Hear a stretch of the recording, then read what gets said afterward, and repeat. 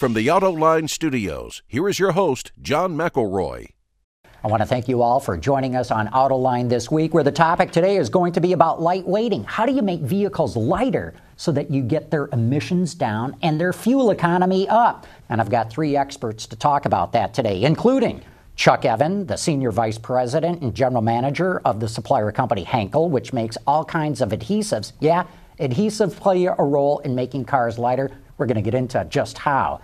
Nizar Trigi is the CTO, the Chief Technology Officer with Dura, and Dick Schultz is the Managing Director of Ducker Worldwide. I want to thank all three of you for having come on today. A pleasure. And I'll start out by asking, where do we stand right now, Chuck, in terms of lightweighting? Do you think the industry is where it should be, behind, or ahead? It's honestly probably one of the most exciting times I've ever had in this industry. The amount of change, not only in substrate selection and in methods of joining, but the way OEMs and suppliers interact. For lightweighting to be successful, the whole industry is engaged way further in the design of the vehicle, and that has opened up more avenues for the development of technology than ever before.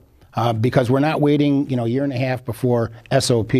It's now 3.5 and 4 years before SOP, and then you can really buy into the creative juices of the whole industry, not just what's been specified for the last 10 or 15 years. So it's a pretty exciting time. And I'll add, just for those who don't know the acronym, SOP is start of production. So what you're saying is you're getting involved way before the first car rolls down the line. Way before the first car rolls around. Right. And even before, you've got a design for you. So actually, you're affecting what the design will be based on what the technology that may be available. Nizar, you're with Dura. You make all different kinds of parts. What are the automakers telling you guys in terms of lightweighting? That's exactly what you heard earlier. Actually, now I think the entire industry is going through an inflection point. It's changing completely from maybe a very conservative industry to an industry maybe driven somewhat by regulation to a very innovative, new material, new technology coming in very quickly.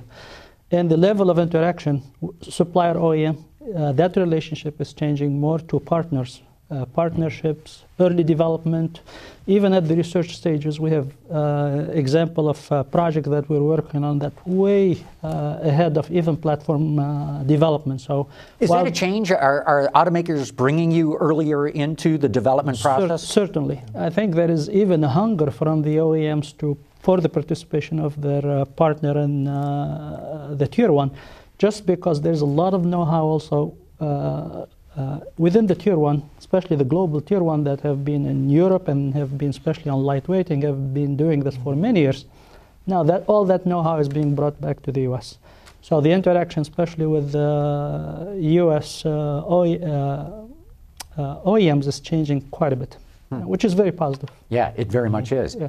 Dick Schultz, you stand back, you look at all the car companies, all the suppliers. What do you see happening now in terms of lightweighting? What we see is that lightweighting has taken on a life of its own. In many ways, the engineers have been challenged. A lot of people said we can't do this, it would be impossible, but they are doing it. We need to take an average of about 400 pounds per vehicle out of the average vehicle between now and 2025. And that means the curb weight has to change, not just part weight reductions. We have to find ways to translate that into curb weight reduction if we're going to save fuel and reduce CO2 emissions. So that's the real challenge, the content battle. Do we just keep adding more and more good things for the consumer, or do we let this trickle down and take some weight out of the car at the curb weight to improve performance and emissions? And this is something that I think the industry has welcomed much more than I would have thought. And they are getting all of us involved. That makes our job easier because we're tracking all this, and we're getting to peak under the tent 3 and 4 years in advance as well. So some people say, how do you know this is coming? We say, well, the OEMs are sharing this up front because they need to make sure they have sources of supply for all these new materials and new technologies, and they can't wait to the last minute. Plus, they need ideas. I mean, if you guys get involved early, you can say, hey, do this, do that, the other thing, and we can really help you rather than get the design already baked and there's not as much innovation you can bring. In reality, also, I think you mentioned a good point that customers are asking for more features. So there are more safety regulated features, as well as customers want more technology and more feature in the vehicle. Right. And that cascades, unfortunately, to weight. So not only we have to offset that weight, but we have to really continue to improve every aspect of the vehicle. A lot of companies now have this thing called the GRAM strategy, where every item is going through a much thorough. Weight is no longer an outcome. Weight is a design. Weight is a process. And weight is technology. And you see that in every aspect of, I think it's in every aspect of engineering new products. Every vehicle and every component has a cost target and a weight target. And they balance that continually throughout the process to get the optimum. Exactly. And the other paradigm shift that's happening right now is the move towards global platforms. Yeah. So not only do suppliers have to be engaged early because of a technology driver, but because of the globalization, these global platforms, we have to be involved much sooner to see if we've got the scale and the breadth to go ahead and supply this and hit launch on target, on time, on weight, on cost. Chuck, I told the audience we'd explain how adhesives can make cars lighter. Explain that, because intuitively a lot of people wouldn't make the connection. Well, it's not just about making cars lighter. It's about making cars stronger. So imagine you've got a bond line. You're bonding, a hood to a frame, and the classical method would be every so often you would put a weld or a rivet of some sort that has mass. That's steel that has mass that weighs something.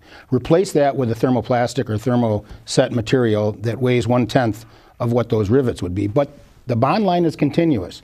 So now you've got a barrier between the two pieces of metal that prevents corrosion. You've got a linear, constant load line that's making the whole structure stronger. The whole structure is lighter and also more cost effective. So it's not just about lightweighting. It's about improving a lot of other facets of the design also. Also, isn't it too that as we see automakers get into aluminum, if you put aluminum and steel together, you get what they call galvanic corrosion. Right. Will start to rust apart. So you're able to put a layer in between those two. Yeah, there's two things about using aluminum. Aluminum obviously is a lighter substrate, but it's also more corrosive, and so you've got to treat it differently, and we do. So we also have to treat the metal, whether it's steel or aluminum, and we've got technology, fortunately, that can do that. So we treat the aluminum, and then you have to join the two dissimilar materials. And whether it's aluminum, or it's composite, or it's magnesium, or it's lightweight steel, or it's traditional steel, imagine having to bond all 5 different substrates. Okay, what can do that? An adhesive can. You can't weld them together. You can't weld them together. You can't even rivet them together. So. And actually, to add to that, I think the future is mixed material.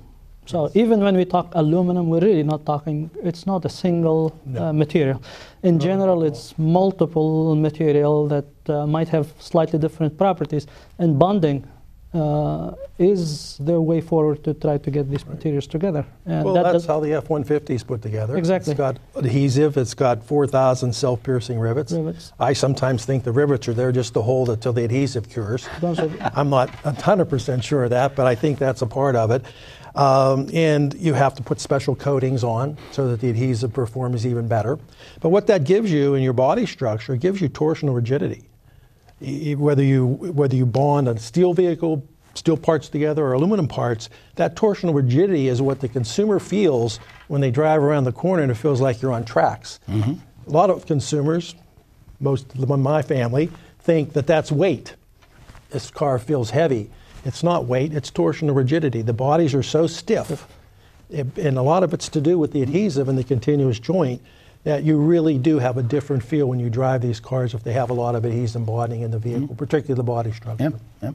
Nizar, in the past, where we've seen automakers really under the gun to reduce weight, they've gone and told suppliers, hey, if you can pull out a pound or a kilogram, we'll pay extra money for it. Is that happening in this go-around? Actually, that is. Actually, they recognize, all the OEM recognize that there is a cost to this. And indeed, there is a cost when you change to a more exotic material. However, in my mind, there is a cost to everything, innovative things. So as long as we continue to show value at everything we do, and with a lot of OEM, we have established that line of what is good value, and what's unacceptable and affordable. But that line has been established, and a lot of us in the Tier 1 business, that's basically what we're trying to work to and improve on. At Ducker, I'm sorry. At Ducker, we've been tracking this cost-weight balance for 20 years. Right. And what we find is, what are OEMs willing to spend to save a cost, let's say 1 pound or 1 kilogram? And in terms of pounds, that used to be 20 cents, 30 cents a pound saved. Then it went to $1. Now, well, Corvette was a special situation. That's $10 per pound of weight saved. But now they've moved up to where $2 is a reasonable number in terms of if I want to save 500 pounds, I'm willing to spend $1,000. That's true. And we should add, for the audience's benefit too, this is an industry that examines every single penny. So when you say they're going to pay $2 more per pound, that's a huge number. No, not per pound of the material, but per pound saved. Okay, yeah. So that's per pound saved. But let's be, they're not writing us a check. No. So what we're allowed to do is launch new technology and gain acceptance of it because of the weight savings. It's not there's not a bounty on weight. There's a level of barrier removed because of the weight savings. But they recognize the value, and I think this is how it came about. So the regulation, so there's customer asking for more environmentally friendly products globally, and this is not just the United States. The customer awareness to this subject has, probably the United States maybe lags, but in Europe has been there for many, many years. Japan was earlier, and I think the US and China are coming closely. When you have that demand and then the global regulation driving all the OEMs to make drastic improvement in terms of their environmental footprint, and we're talking very substantial improvement year over year. So we're talking 4% year over year, and this is, as I mentioned, globally. So it's not in a single region. And you start looking, what are the ways to improve on the fuel economy? You'll find that anything that they can do in terms of hybridization, in terms of downsizing powertrain, etc., weight is a big part of everything they do. So these numbers, the value number, came from lots of studies that looked at what's the best way or the best path to get to that state, and what's the lowest investment or the lowest impact to the customer. And I think weight has to be and will continue to be the center of the strategy, because it gives you almost a virtuous circle. Yeah. Once you reduce weight, you get more opportunity to reduce weight. An example we mentioned, for example, for the F-150, once the body and cab were changed, now the chassis can improve, the brakes were lighter, so a lot of things will come free. So even though they're willing to pay for improving weight for certain components, there are a lot of things that comes in as synergies. That helps offset that cost. Yeah. Some of that well, cost. engine resize. If you save enough weight, you can go to 6 cylinders or 4 cylinders. That saves even more weight, and it saves some cost. Not in every case, but in many cases saves cost to the consumer. So, but you have to save enough. It can't be just a few pounds here or there. That weight savings has always bothered me. It needs to be part of an integrated system analysis that gets enough weight out. You can afford to do it because you're going to save money on the other parts because you can make them smaller. Yep. And it does cascade. Chuck, it's been very interesting for me watching the expanding use of structural adhesives in cars. I want to say some of the latest General Motors products, just to name one, are like 10 times what the last generation used. But I find it interesting, the Japanese automakers don't seem to have embraced it much. I've talked to people at Honda, they're not interested in it at all. Although I just got a chance to test drive the new Lexus RC Sport Coupe, and it's using a lot of structural adhesives. Are you seeing this use expand around the world now? You know, it's almost like the growth curve of structural adhesives has been very, very flat until recently, and now it's gaining the acceptance. Just listening to Dick talk with excitement about what adhesives can do to the structure of a vehicle. You know, 30 years ago, steel was stronger than plastic. Case closed. We're not going to go ahead and put, a thermoset material where steel used to be. It's just, it's anti-culture. And you've seen some success with the use of structural adhesives and the agreement that the structure is stronger. It's more unitized. It's accomplishing all these things. And interestingly, each of the OEMs has their own culture, and some move and are more risk averse. Some have other initiatives within the company, so they're behind the curve on certain developments and they're ahead of the curve on other developments. So I try not to go ahead and compare one versus the other because, Honda may be way advanced in another area of their development versus the use of structural adhesives. But I will say everyone will get there eventually, and eventually is going to be in a relatively short period of time because the benefits are too good. Mm-hmm. Dick, we've seen the auto industry make tremendous progress on their goal to meeting CAFE standards. Mm-hmm. But when those standards were set, everybody was sure the price of oil was going to go through the roof. Right. That's not quite happening now. And as you know, there's going to be what they call a midterm review. In 2017, the EPA and others are going to examine it, do these regulations. What do you think is going to happen? Well, they're going to have everybody bring data. That's what they've told us. Bring your data. We want to see how we're progressing. The early signs are that on conventional powertrains, we're making more progress than anyone would have thought. More turbos, more fuel injection. Smaller engines are finding their way into the marketplace faster. That's doing great. Weight savings, it depends on how much of that they can translate to the curb weight and not just individual part weights.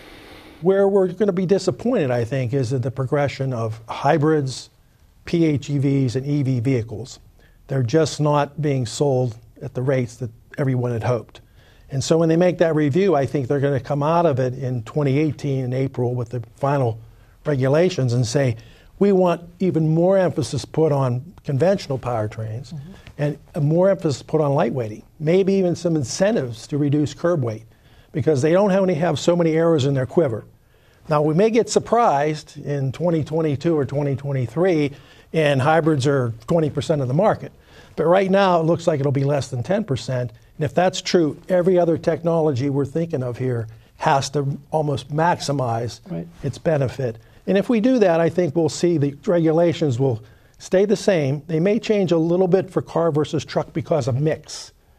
That mix is probably going to be 50-50, not the 60-40 that's built into the regulations. So there could be some fine-tuning between car and truck. But the final numbers, the 163 grams per mile and the 49.5 miles per gallon for NITS on fuel economy, I believe are sacred. I don't think there's any way those will be changed. You see it that way too, John? Exactly. How about you, Niels? Actually, I think the same. I think politically it will be impossible to change these numbers that were debated and I think very well disseminated to everybody. I think, however, I believe that the government still or the regulatory bodies still have the opportunity to try to get faster access to this technology or deployment of this technology through credit mechanisms. And even the regulation, the current regulation, have plenty of opportunity for that. So they can give credit now for lightweighting for lightweighting in general, or for certain components or percentage of components in the vehicle to be in a lightweight material. So I think that's what we'll see a lot more of, and hopefully the midterm will solidify that. And so in other words, we're not going to back off on the end goal because politically that's suicide. Exactly. But maybe you throw more credits at it. Credit will help you. Basically, credits are there as mechanism to help you get to the target. So with those credits, and in my mind, a lot of them will be around because they're not doing them at the customer side. So it has to be technology within the vehicle. If you can get credit for the technology you're putting in the vehicle, I think that's a way to close that gap because those targets are really very difficult to achieve. And some of these credits, they actually terminate in 2022 or 2021. It'll be easy for them to just extend those credits another 4 years or 5 years, and they have to get something to the consumer too, ultimately, don't you think? The government has been chiming. The European have done it differently. They have done it through taxation. So everything has been done through taxation, and you really change the consumer behavior through taxation. The United States, that's another political side. Right. And I don't think anybody's going to go in that direction. But I think the the regulation that we have now have enough flexibility in it to enable the delivery of this. And it's the right thing for the country, for the environment. So I think we'll get there, but probably in a slightly different way with a lot more encouragement through credit. Speaking of credits, Chuck, do you think automakers should get credits for initiating lightweighting programs? Yes and no. I mean, I think automakers ought to get credit for achieving the end result, maybe being the leader of the industry, achieving the end result, maybe doing something that's quantum, a leap from a technology standpoint, achieving the end result. But I don't know if we want to get all that complicated in giving credits to one and not the other. It would be very hard to manage something like that, because we've looked at that, and even establishing bases, even a base curb weight in many cases. There's so many variations. There's 40 different variations of the F-150. They all weigh a different amount. It could become an administrative nightmare, but at least I think it needs to be discussed. Maybe somebody can come up with a fair way to do this, to just make sure that we take every ounce out we can get out. But we can look at it simply as percent of the content. So you're definitely right. Each vehicle, and a vehicle like an F-150 has so many different derivatives, and combination will be very difficult to establish. But percent content is something that is easy to implement. We already have that with high stress. I think the data is available. And it's very easy to verify, etc. So I think there are mechanisms that can be implemented to really encourage, because it's going to be very difficult to achieve the regulation, as I mentioned. The one thing that I like about lightweighting, that the early feedback I'm getting on people who have driven the aluminum Ford F-150 love the way this thing drives. I mean, there's when you take 700 pounds out of a vehicle, it performs differently. And guess what? It performs a whole lot better. So I'll start with you, Chuck, on this. Don't you think that the public might warm up to lighter weight vehicles more than maybe on some of the other technologies? Well, I mean, you're targeting, a vehicle that, is marketed as tough and strong and big, and, and if it's 1,000 pounds lighter, and people like it even more, it's still tough and big and strong. It's just 1,000 pounds lighter. There's a lot of other things in technology that go into that vehicle. It's not just that it's 1,000 pounds lighter. I mean, the ride is quieter. I mean, there's a lot of acoustic technology that's put into that vehicle that people will never see because it's behind the metal. But they're going to feel it, they're going to notice it, and so that whole 1,000-pound tough vehicle is also cushier and rides better and handles better. So you're going to get the best of both. Nizar, what do you think? People will react positively to lighter weight vehicles? I'm slightly biased because I was part of the Ford team that made the decision. So that's okay. That's okay. I still have blue Ford running through my veins. So I definitely think it's the right thing, and I think Ford definitely deserves credit for taking a very difficult decision. Step. And it's as you mentioned, it's highly innovative on a product that is seen as tough, and be able to educate the customer, which I thought they did a fantastic job educating the customer that weight and toughness are not the same. You can be tough, especially through all the technique and the manufacturing technique we've been talking about, and you still be nimble, fast. This product will be fantastic. So. But I'm slightly biased. Yeah. I wouldn't say slightly. Dick, what's your thoughts on this? Well, I think that in terms of whether or not we should lightweight it to the max or not, it's very costly to do that.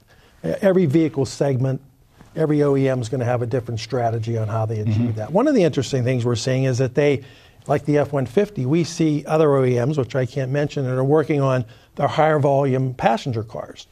It used to be you were working on the smaller volume to do all this technology. They're saying if we're going to put all this engineering effort into it, we might as well do it on something that gets us a good bang for our buck in terms of our fuel economy averages. So why not do it with the higher volume vehicles and let the lower volume vehicles kind of catch up over time?